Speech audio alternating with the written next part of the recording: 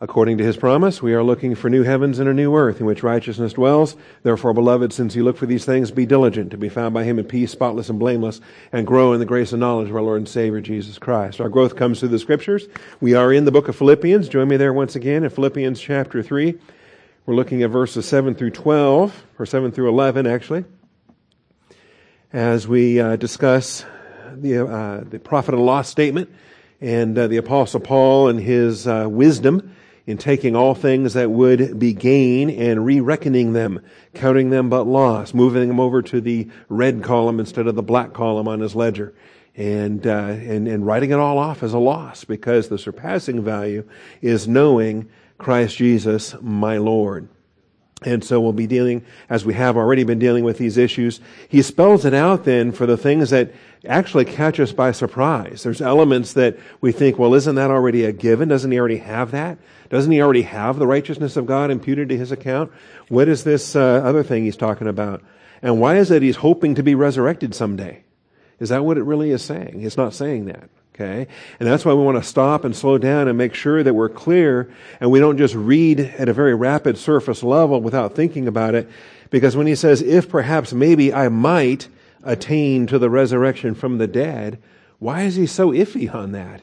If we have eternal life, we know we're going to be resurrected. So why is he talking about it as a potential in this application there in verse 11? So that's why we take time, we slow down, we read it from the Greek, we put Scripture together with Scripture in order to have the correct interpretation.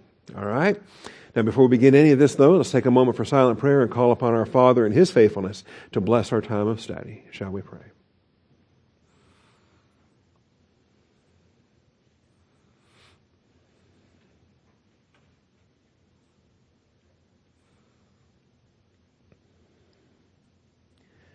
Most gracious Heavenly Father, we do thank you for this morning and the truth of your word, the blessing that you have provided for us, Father, on a grace basis. You have supplied a lampstand where the word of God goes forth, line upon line, precept upon precept, here a little, there a little. And I thank you, Father, that you've designed for the word of God to be learned on this basis. We thank you for the Holy Spirit who indwells each one of us, Father. We thank you for the teaching ministry of the Holy Spirit that opens the eyes of our understanding, that leads us in all things, even the deep things of God. So we thank you and praise you, Father, this morning in Jesus Christ's name. Amen. All right, and so working through the outline here, and we've gone through point 1 with the reclassification, everything that was a gain, he has re-reckoned. It's a past completed action, paying attention to the past tense there in verse 7. Whatever things were gained to me, those things I have counted as loss. And that's a completed action. In the Greek, the perfect tense is a past completed action with present ongoing results. And so I think it was on the blindness of the Damascus Road. And I think that for the 3 days that he spent before he received his sight, he spent that time praying and he spent that time recategorizing things as he started to realize what he had been doing prior to that day and what he needed to start doing moving forward. We have the past tense in verse 7. We have the present tense in verse 8. And that's what we emphasized in point 2, because that initial adjustment was not enough. You don't just start with a one-time reckoning. You don't just start with a one-time adjustment in your thinking. Even if it's perfect tense, even if it has present ongoing results, you're still going to have multiple re-reckonings constantly. You're going to constantly have readjustments. You're going to constantly be learning new doctrine. You're going to constantly be having occasions in your Christian walk. I don't care how long you've been saved, where you're going to sit down and be slapped upside the head by the Word of God and go, wow, I need to adjust something here. Okay? And that's God's good pleasure to do that, and to do that in His timing and in His faithfulness. And so above and beyond that initial adjustment, Paul continues to make ongoing profit and loss adjustments. And so this is the nature of it here, where he goes, more than that, I continue to, present tense, re-reckon or to count all things to be loss. And so those present tense adjustments continue as well. And I don't know why that surprises us. It shouldn't surprise us. I think our Father is very gracious to allow us to retest on certain things. And not just to retest the previous tests where we failed, but to retest previous tests where we had victory, where we succeeded. Knowing that we succeeded in our younger spiritual walk, but that was with a whole lot of grace and a whole lot of hedge, protective hedge that's raised around us, with a lot of other things that God in His graciousness blesses us with in our spiritual youth. And then as we get older and older and more accountability comes in and He lowers that hedge a bit, and then we find ourselves facing the same test, and now it's a lot harder these days. Why is that? We think, this was a breeze 20 years ago. Why is this so difficult now? All right, because that hedge has been lowered and lowered. And these are the things too that I think, when I'm praying for pastors and older pastors in particular, they're not going to automatically pass their test just because they've been a pastor for 50 years. Are you kidding me? Their hedge is so far low right now. Man, we better be ramping up those prayers on their behalf. And so these are the things that we look at here. In point 3, I gave you some vulgar language. We talked about how to say poop in Greek, and some of the things there. That is the word. It's a word for excrement. It's a rather vulgar expression. And just like with English, almost every language, you're going to have 4 or 5 or 6 different ways to say the same thing. And in particular, bodily waste has different ways to express it. And some terms are cruder than others, but Jesus uses this term, or Paul here uses this term, and it's loud and dirty. And when he says, "I count all things to be loss," he says, "Count them but rubbish." And rubbish is the kind of the kind expression here for skubalon in that. So we talked about that. It's designed to be so filthy and so disgusting that once you want to be just rid of it. You just let it go, and that's the nature of it. And so he gives it with some pretty vulgar terms there. Under point 4, now we're hitting where we ran out of time in fact, it was a week ago. I was not here Wednesday night, so it was a week ago that we were last in this. The idea of knowing Christ, that I may know Him, to be found in Him and knowing Him. And then gaining Him. These are the different verbs that this passage addresses. And gaining Christ. The idea of knowing Christ is a bigger concept than simply becoming saved. There is no way in the world this passage has anything to do with getting saved. Paul's been saved for years by the time that he's writing Philippians. None of these purpose clauses has anything to do with receiving eternal life, with going to heaven when you die, with passing from darkness into light. The idea of knowing Christ, it's a bigger concept than simply becoming saved. We know Him at the moment we get saved, and then we keep knowing Him, we know Him more and more, and that's the nature of it. Now, I think I want to take the time this morning to show us these parallels.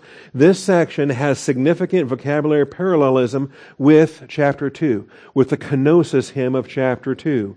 And so, if you have to do a page flip, probably, we'll do a page flip here to look back and forth. But remember the kenosis hymn. This is the tremendous doctrine in chapter 2 where Jesus emptied Himself. Remember that although He existed in the form of God, did not regard equality with God a thing to be grasped. So let me just pick up the reading here in chapter 2. And when you look at starting in verse 5, when it says, "Have this attitude in yourselves, which was also in Christ Jesus, who although He existed in the form of God, did not regard equality with God a thing to be grasped, but emptied Himself, taking the form of a bondservant, being made in the likeness of men. Being found in appearance as a man, He humbled Himself by becoming obedient to the point of death, even death on a cross." And so, as we look at these verses and we see this great humility of our Savior, He descended from the ivory palaces, and He took that form, and He limited Himself in that form, in that earthly walk. And that's what that hymn communicates, and we should have the same thinking ourselves. Now when we get into chapter 3, we find this passage has these parallels. And so we have the parallelism with the verb here to consider. That's chapter 2 and verse 6. He did not regard equality with God. That's the consider term. And it comes back in chapter 3 and verse 8. More than that, I regard, I count all things to be loss. And goes on to say, I count them but rubbish. The idea of regarding, the idea of thinking. Paul clearly has the same process going on that Jesus had. This is Paul's kenosis. It should be our kenosis as well, where we lay aside whatever it is we think is a privilege we're entitled to, okay? And we just lay it aside like Jesus laid aside his privileges. And so the verb consider has the parallel. The idea of form, that although he existed in the form of God, he took the form of a bondservant. And that's the statement there in chapter 2. The parallelism comes up here in chapter 3. The form that we have in 3:10. And this is the like form, the conformed that we have here in verse 10. The fellowship of his sufferings, being conformed to his death. Being morphed together with Jesus in this aspect. And we're going to discuss what that death conformity is for our practical application here today. But the forming, right? So, well, I don't like it. Oh, okay. That's irrelevant. You probably don't like it. I don't like it either. I mean, who would? But this is necessary. This is the process that the Father has put into place. And I'm sure Jesus didn't like it. The cross wasn't pleasant. Are you kidding me? And yet, he did it. He did it to obey the Father. He did it to please the Father. He did it to benefit all of us. Right? And so there is an eternal outcome for the temporal, the momentary light affliction. And this becomes important as well. Then there's the idea of being found. And we're going to stress this here this morning. The idea of being found. In 2:8, the expression was being found in appearance as a man.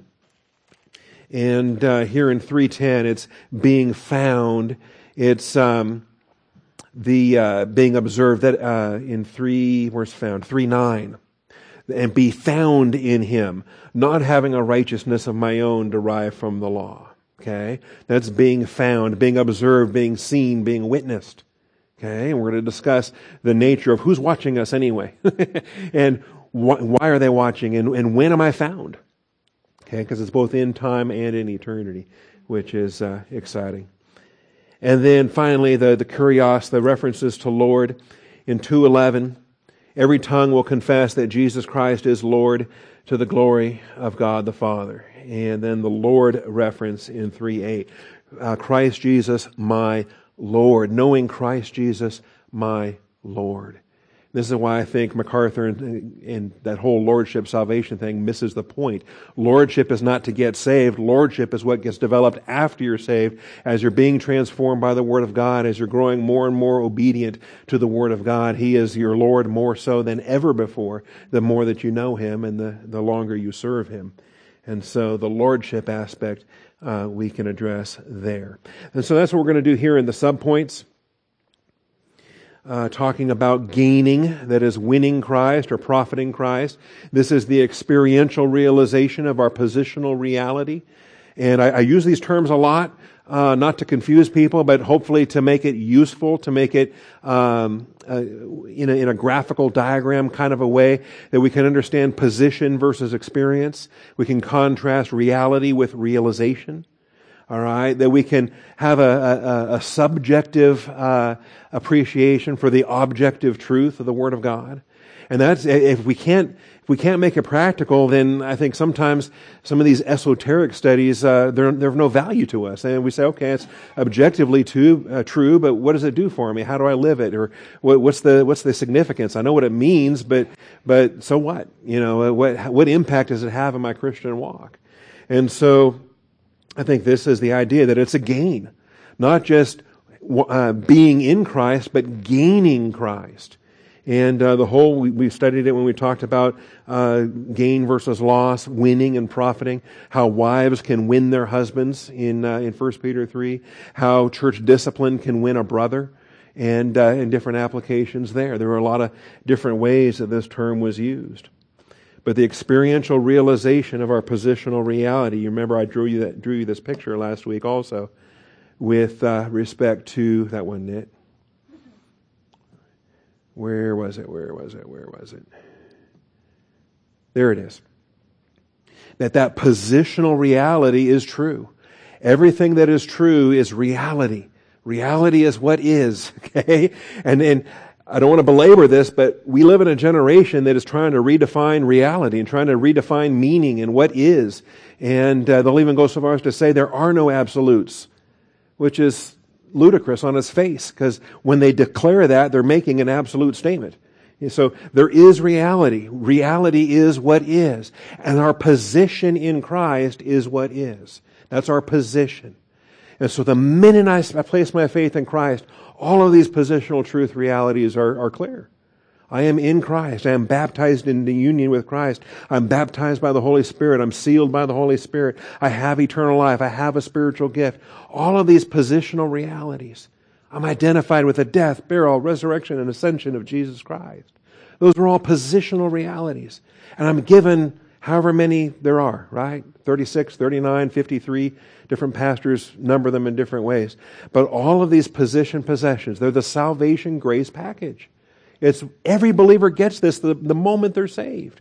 It's a positional reality. And of course, nobody knows any of this stuff the split second you're saved, because you got to learn these things. They come through the study of the Word of God. You gradually learn these over the years. And so then what is a positional reality, what is objective, then gets made subjective.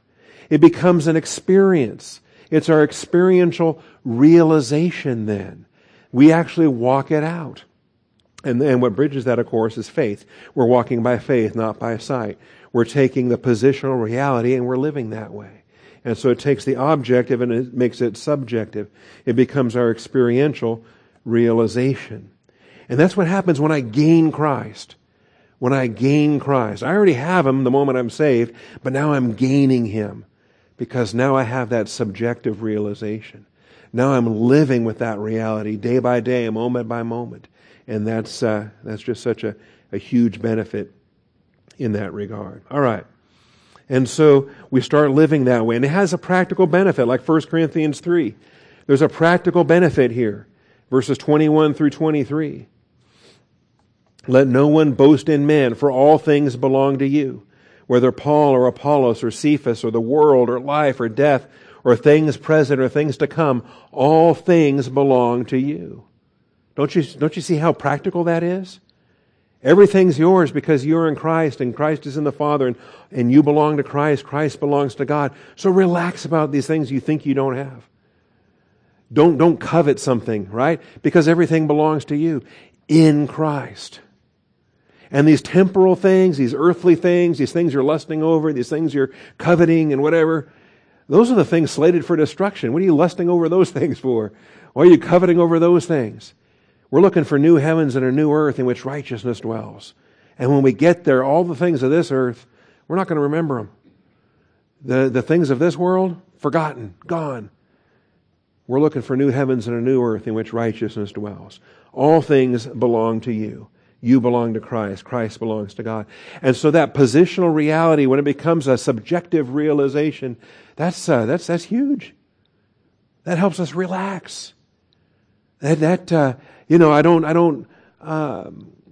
example, I might, in human terms, I might be disappointed in myself, my lack of ability. I wish I could sing better. Why does Jacob have that rich bass singing voice? And I'm a squeaky baritone that kind of can get a little low, but man, well, guess what? Jacob's singing voice belongs to me. Because I belong to Christ and Christ belongs to God. Okay? And so when He is blessing us, I'm not resenting Him. I'm not jealous. I'm enjoying it. I'm celebrating it. It becomes a blessing for all of us. Right? That's what we're dealing with all things belong to you. Okay? Likewise, His Scrabble ability. I'm not going to be jealous over Jacob's Scrabble ability. But because He's coaching me. He's helping me. I'm getting better. All right. All things belong to you. It's practical. It's absolutely practical. An objective truth becomes a subjective realization. We can be thankful for that. Likewise, Ephesians 1:3. I've been blessed with every spiritual blessing in the heavenly places in Christ. Do you think that's powerful? And if I allow myself to be myopic, if I allow myself to not pay attention to the objective reality, then I might start moaning about blessings I think I don't have yet. But the objective truth is I have them. I have every spiritual blessing. Blessed be the God and Father, this is Ephesians 1:3 and following. Blessed be the God and Father of our Lord Jesus Christ, who has blessed us, notice, past completed action. It's done. Present ongoing results. Who has blessed us with every spiritual blessing in the heavenly places in Christ. Okay? What more do you want? Why do you want more when you have everything? Just as He chose us in Him before the foundation of the world, that we would be holy and blameless before Him.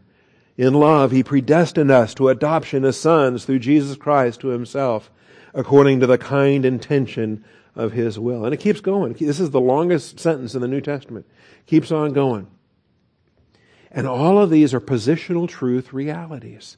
Before the foundation of the world, He saved us. He made this choice. He selected us. He elected us. He predestined us. All the things that He did here. He blessed us.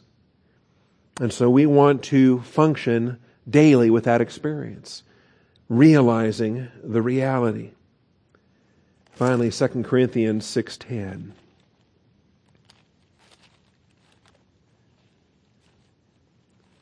Second Corinthians 6:10.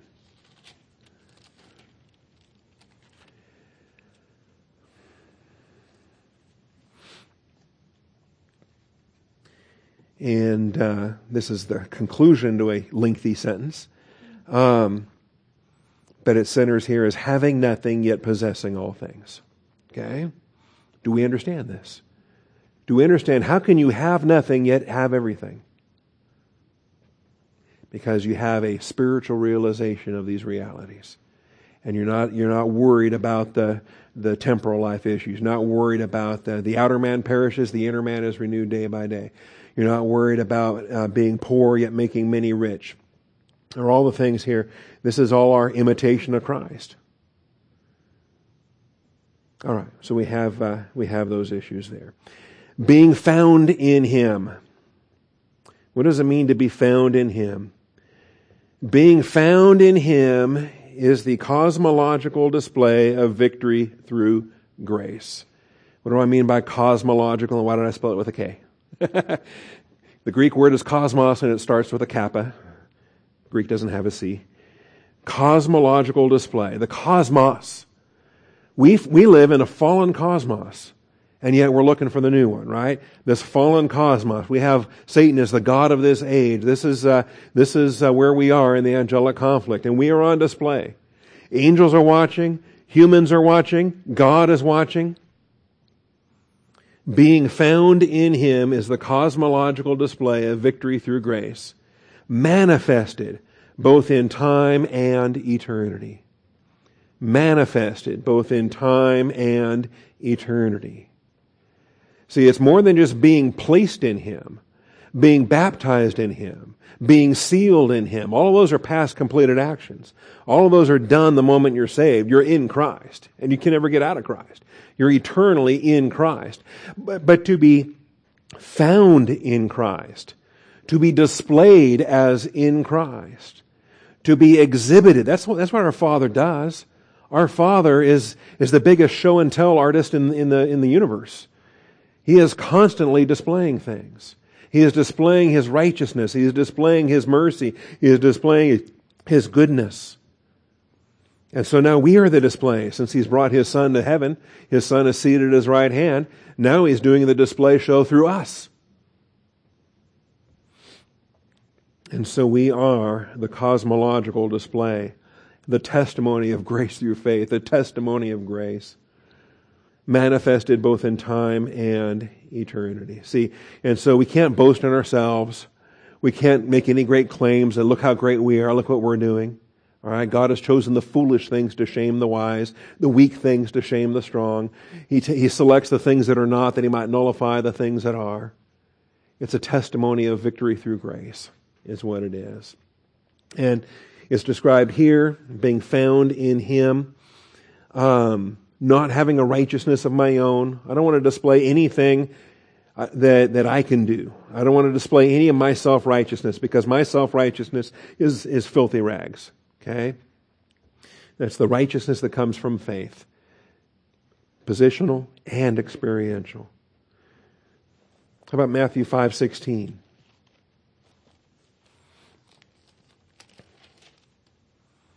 Let your light shine before men in such a way. In what way? In such a way that they're impressed with you? That they look at you and go, wow, I wish I was him. Okay? No. The purpose for the light is you're reflecting God's light. Let your light shine before men in such a way that they may see your good works and glorify your Father who is in heaven. If your light's not shining in such a way, then we need the adjustment, right? We got to make that adjustment. Let your light shine in such a way. It's not about us. It's what God's doing in and through us for His good pleasure. It's a display. It's a display of victory through grace. God gets the glory. We're going to boast in the Lord. Let him who boasts, boast in the Lord. And let your light shine in that way. See? And I think this is, some believers struggle with this because they don't want to risk boasting the wrong way, so they don't boast at all. And that's wrong. You got to boast in the Lord. You got to boast in the Lord. And if you're using never boast for any reason at any time as your defense mechanism to avoid boasting in yourself, find a different defense mechanism. Okay? Boast in the Lord. Excessively in the Lord. Constantly. Tell everybody you meet all day, every day, how great the Lord is. And it's pretty obvious when you're boasting what the Lord's doing, when you're shining your light in such a way, they see what the Father's doing. Then you're not spotlighting yourself. You know that. God knows that. All right, so that's the principle there. In Matthew 10.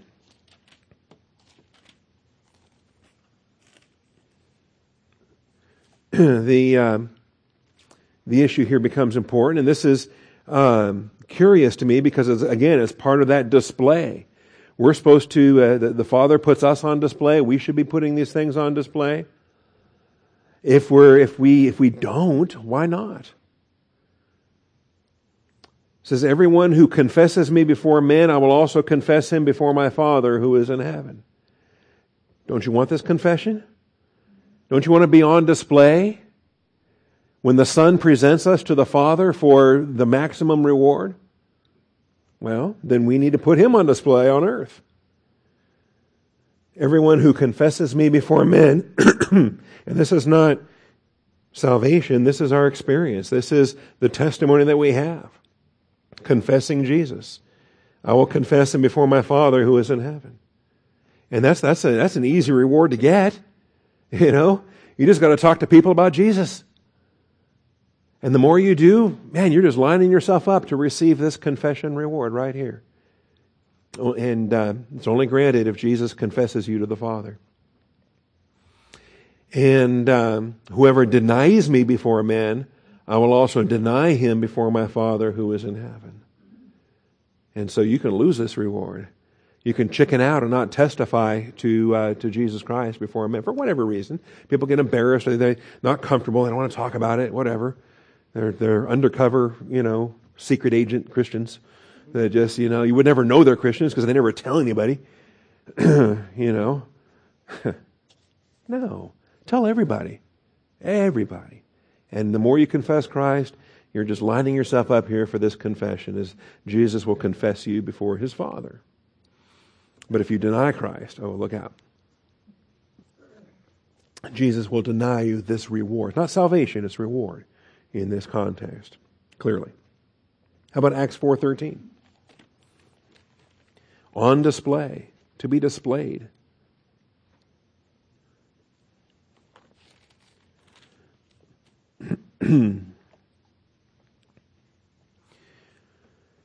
And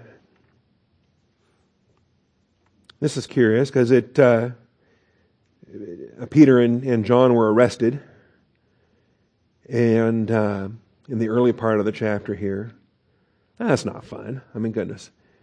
And so the chapter starts, they were speaking to the people, and the priests and the captain of the temple guard and the Sadducees came up to them, being greatly disturbed because they were teaching the people and proclaiming in Jesus the resurrection from the dead. And they laid hands on them and put them in jail until the next day, for it was already evening. Depending on what time of day you get arrested and booked, you may not get magistrated till the morning. But many of those who had heard the message believed, and the number of men came to be about 5,000. And so the next day then, they have to stand and answer for what they're doing here. And it's curious, but when you get down here, Peter says, look, if we're, in verse 9, if we're on trial today for a benefit done to a sick man as to how this man has been made well, let it be known to all of you and to all people of Israel that by the name of Jesus Christ, the Nazarene, whom you crucified, whom God raised from the dead, by this name, this man stands before you in good health. And so that's what we're talking about. You're naming the name of Jesus. You're testifying. You are not denying. You're confessing the name of Jesus. And this is what Peter's doing right here. He is the stone which was rejected by you, the builders, but which became the chief cornerstone. That's how it's both a stumbling stone and a capstone. And there is salvation in no one else, for there is no other name under heaven that has been given among men by which we must be saved. So Peter uses this opportunity. And of course, jail's no fun. Hospitals are no fun. You find yourself in a hospital or you find yourself in jail, wherever you find yourself, just don't grumble about it. Recognize, especially if it's undeserved suffering, say, hey, God's got me right where He wants me. I don't want to be here, but there's a purpose. And so, do I like having, I'm sure Doug doesn't like having throat cancer, but he has a chance to meet people he wouldn't meet otherwise. And he gets to go places and see people. Talk about Jesus. Now, verse 13 then.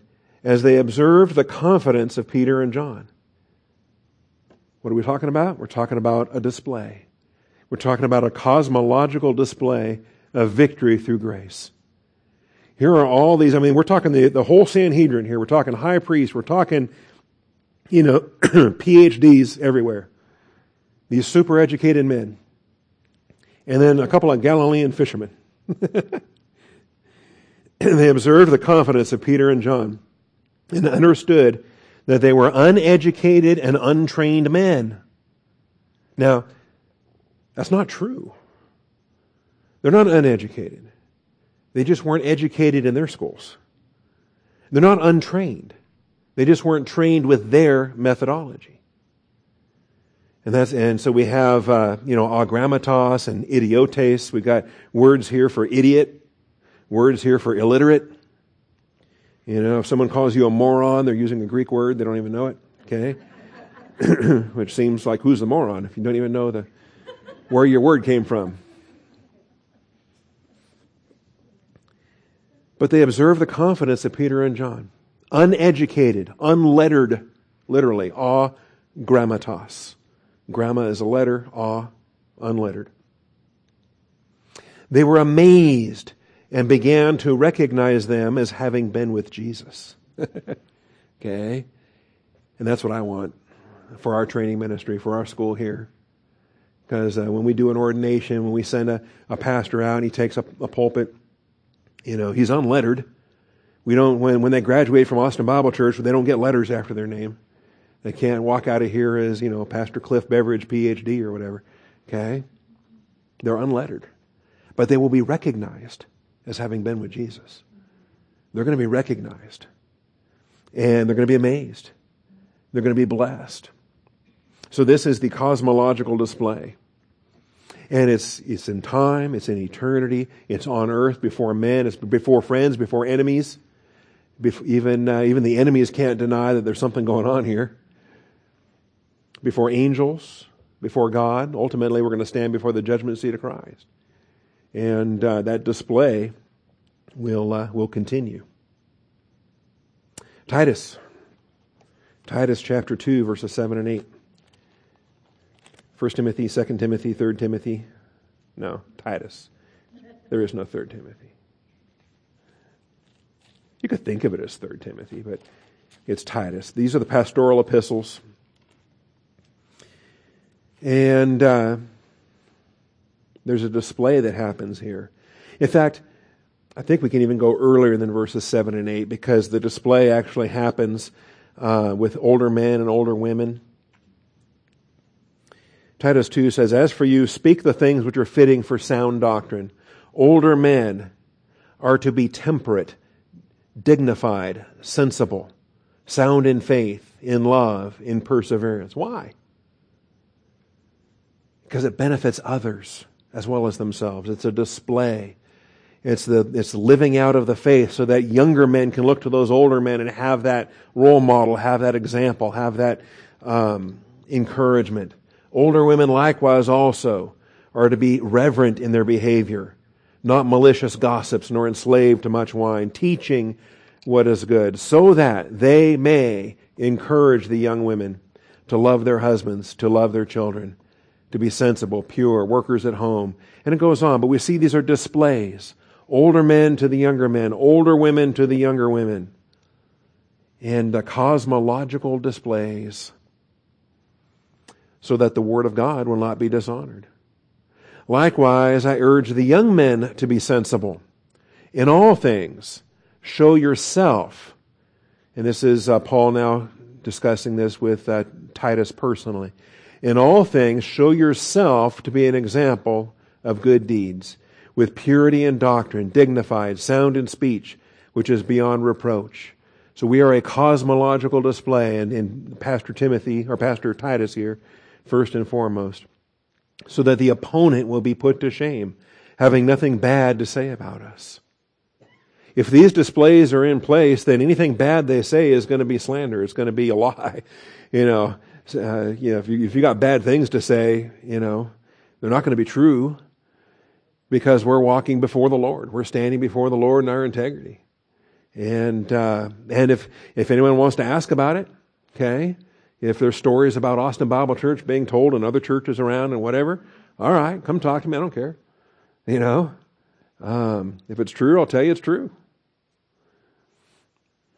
All right. So that the opponents will be put to shame. And this is why it's a part of the angelic conflict, to not only for God to win, but for the opponents to understand why they lost, to understand what the truth actually is. Because every tongue has to confess. Every knee will bend. And those confessing tongues, what's going to motivate their confession? Because they're going to know better. They're going to know. They're going to be convinced. They're going to know because of what they've seen, what the Father has shown them, what the Father has displayed. And you're going to be part of that display. We all are. And so these things become significant. Hebrews 11.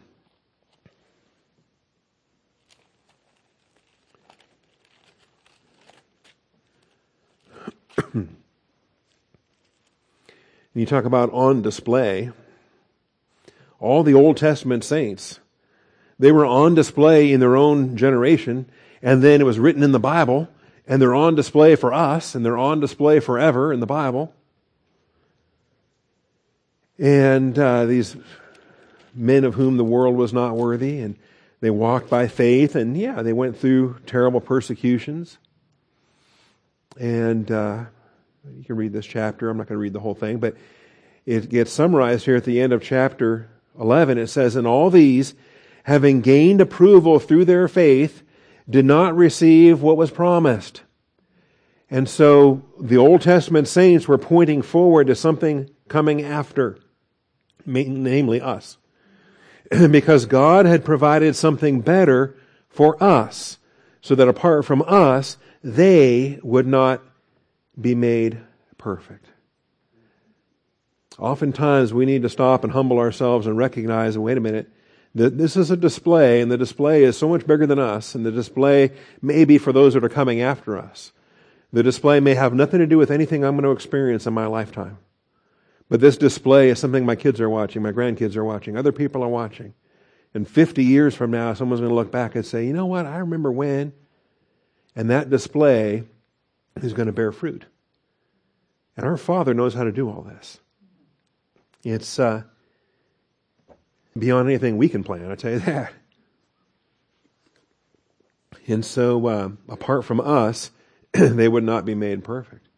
And so what's He accomplishing in our generation? What's He going to accomplish in the next generation, the next generation?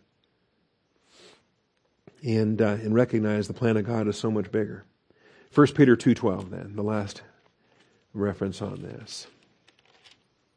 This cosmological display.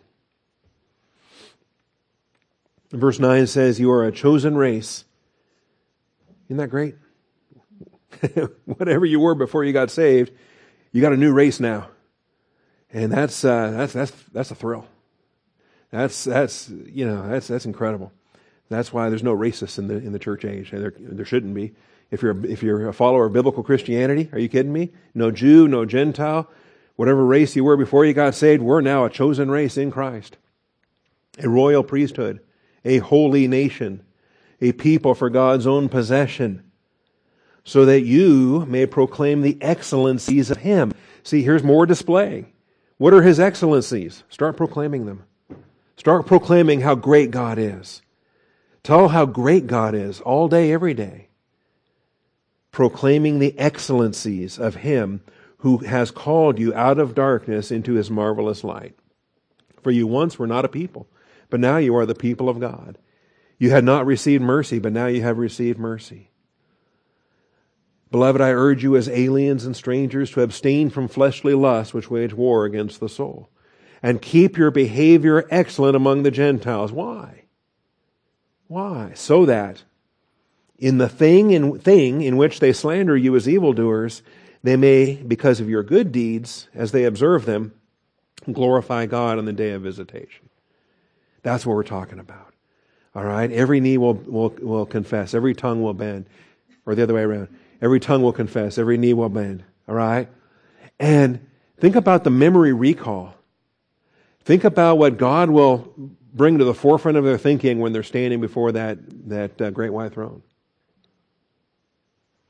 These are the things that are on display, both in time and in eternity. So when you get slandered, when they say all kinds of evil against you for Jesus' name's sake, rejoice. Rejoice. Count it all joy. So Paul says, I want to be found in Him with His righteousness. Angels, men, friends, enemies, everybody. When they look at Paul wants them to see Christ and the righteousness of Christ. And then knowing Christ with three specific aspects. That I may know Him and the power of His resurrection, the fellowship of His sufferings, being conformed to His death. Philippians 3:10 has knowing Christ with three specific aspects. And things that really you learn in the testing, you learn in the walk, you learn in the conflict. You can learn them academically from the Bible, but then you're really, really going to know them when you're living it out in faith. You know? How do you learn when I am weak, then I am strong? How do you learn that truly? You can read the verse, you can believe it, you can process it, you can accept the factual information, you can digest it by faith. But when the testing comes and you find how weak you truly are, and you find how strong He truly makes you, now you know it. Now you know it with the full gnosis, epignosis, oida, sophia, everything. Okay? And that's what we're talking about, knowing Christ in these three specific aspects, starting with the power of His resurrection. What is that? The power of His resurrection. It's not someday, it's now, it's today. The power of His resurrection is the grace empowerment to walk in the newness of life. The power of His resurrection is the grace empowerment. When you're doing what you're doing and the sin temptation comes in and you brush it off and you keep walking in the newness of life, that's the power of the resurrection. That wasn't your willpower. That wasn't your human ability. If you think it was, think again. Okay? It's the power of the resurrection. is the grace empowerment to walk in the newness of life. Romans 6 addresses this. 2 Corinthians 4 addresses this. Ephesians 1 addresses this. The grace empowerment to walk in the newness of life. It's unique to our church age too, by the way. Israel in the Old Testament, they were given external laws. They were given, the tablets and all the other commandments. They were given all of these thou shalt nots and no grace empowerment. No divine empowerment to do any of it. We are not under law, we're under grace, and then beyond that, we're given this grace empowerment. We're indwelled by God the Holy Spirit. We're indwelled by Him, we're empowered by Him, we're led by Him, and we have this empowerment to walk in the newness of life. And I wouldn't trade the church age for anything. Are you kidding me? I might, if I had a time machine, I might want to go back and visit. I might want to, see some things, but I wouldn't want to live there, and I wouldn't want to be a believer under those stewardship conditions. So what is this newness of life? Romans chapter 6. What shall we say then? Are we to continue in sin so that grace may increase? May it never be. How shall we who died to sin still live in it? This is true for New Testament believers in Christ. Now, they got saved in the Old Testament. Don't get me wrong. They got saved. Their sins were forgiven. But they were not baptized into union with the death, burial, resurrection of Jesus Christ. They didn't die to sin as we die to sin. They didn't die to Christ as we die to Christ. Their sin nature wasn't crucified with Christ as our sin nature was crucified with Christ. Let's understand the uniqueness of church age positional truth. How shall we who died to sin still live in it? Or do you not know that all of us who have been baptized into Christ Jesus have been baptized into His death? Therefore we have been buried with Him through baptism into death, so that as Christ was raised from the dead through the glory of the Father, we too might walk in newness of life. There is so much truth in this. There is so much to digest with this, but just recognize how powerful this is. That we too might walk in the newness of life. You have a purpose clause. The purpose clause is expressed in a subjunctive mood. The subjunctive mood is the mood of potential. Maybe we will, maybe we won't. But the purpose of why He did what He did is so that we could do what we should do. So are we? And if we're not, whose fault is that? If I fail to walk in the newness of life, is that His fault? That's on me. Because He made every provision so that I could, because I should. We too. So verse 5, if we have become united with Him in the likeness of His death, certainly we shall also be in the likeness of His resurrection. Knowing this, that our old self was crucified with Him. Do you know that? Keep on knowing that. And keep on knowing that on an experiential basis in the forefront of your thinking. Let that thinking shape your actions. Knowing this, that our old self was crucified with Him, in order that our body of sin might be done away with, so that we would no longer be slaves to sin. Okay? And so when you do sin, why are you doing that? You should be dead to sin. Stop doing that. We have the empowerment to never sin again for the rest of our life. Okay? And clearly, in all likelihood, every one of us will. Don't have to. And every sin we do commit is one we didn't have to, because we have the empowerment not to. If you walk by means of the Spirit, you will not fulfill the lust of the flesh. That's a promise. So knowing this, our old self was crucified. We no longer be slave to sin. Verse 7, he who has died is free from sin. Death ends a lot of things. It ends the marriage relationship. It ends the slavery relationship. You're not a slave anymore. You've died. You're free from sin. So if we have died with Christ, we believe we shall also live with Christ. This becomes so powerful. But you have to consider it. You have to think this way. Think this way. Verse 11, even so consider yourselves to be dead to sin, but alive to God in Christ Jesus. Think this way. Consider yourself dead to sin, but alive to God in Christ Jesus. That's what the power of the resurrection is all about. The power of the resurrection is the power that keeps you from sinning, that keeps your eyes focused on Jesus, the author and perfecter of faith, keeps you in fellowship and not falling into carnality. That's the power of His resurrection. 2 Corinthians 4, verses 10 through 12. There's more empowerment.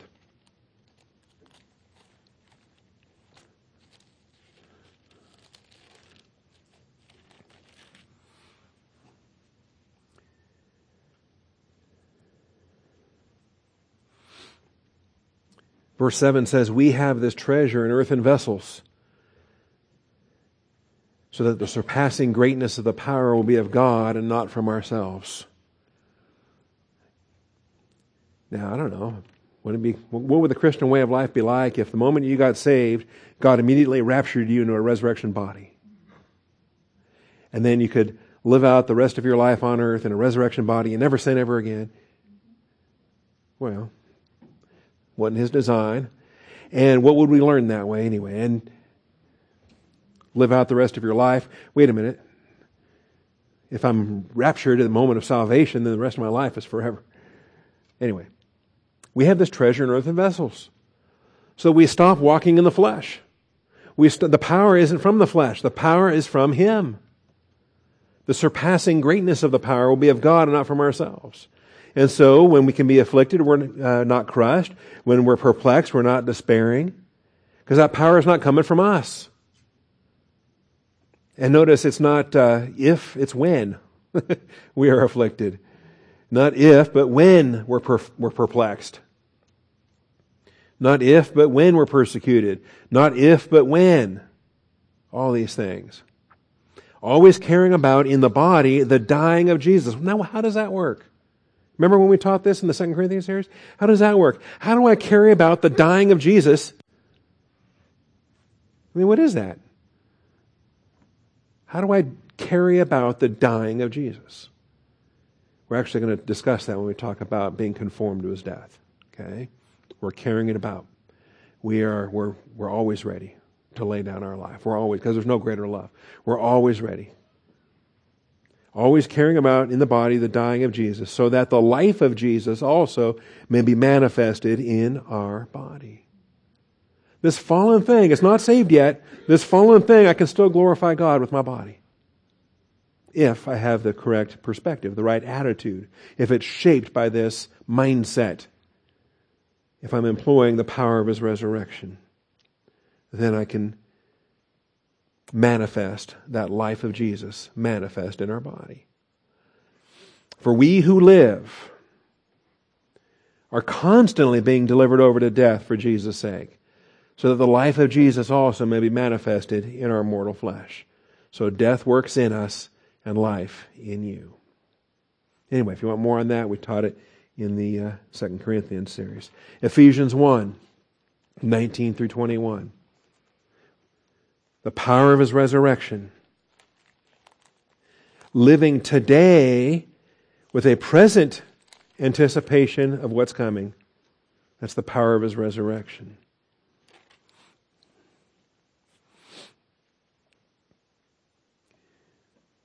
Part of his prayer life here, he says, I pray that the eyes of your heart may be enlightened so that you will know what is the hope of His calling, what are the riches of His glory, of the glory of His inheritance in the saints. All right, presently, we should know all these things.